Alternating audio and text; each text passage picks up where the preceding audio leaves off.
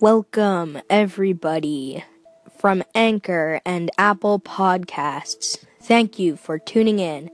And before the episode starts, I would like to give a thank you to Anchor for making this episode possible. This Reddit was posted by Mental Ghost Girl, and it's titled My True Scary Stories, number 1. So without any further ado, let's get into reading this. I'm 13 years old, and in the area I live in, it's more country than anything.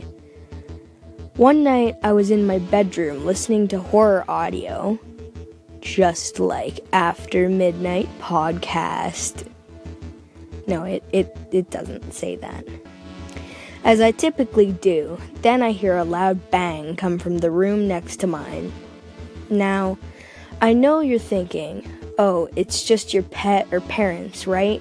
No, my mother at the time had been at the other end of the house, and we had no pets at the time. I thought it was my mother, so I just shook it off until she came and comforted me about it. Where did that come from? She asked.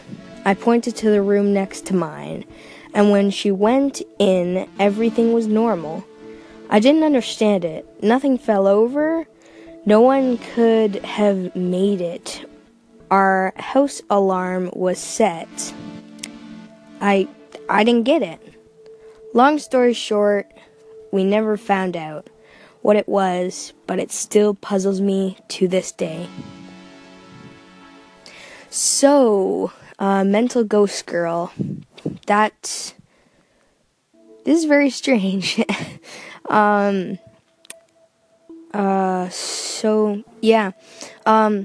Hopefully I will be posting some more short horror stories just like this.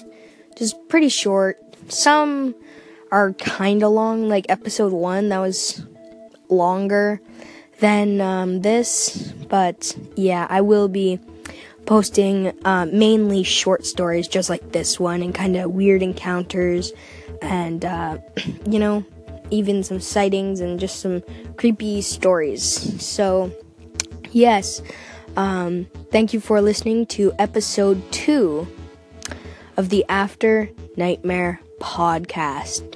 Whether you're listening on Anchor or Apple Podcasts, thank you. And hopefully we will catch you in the next episode.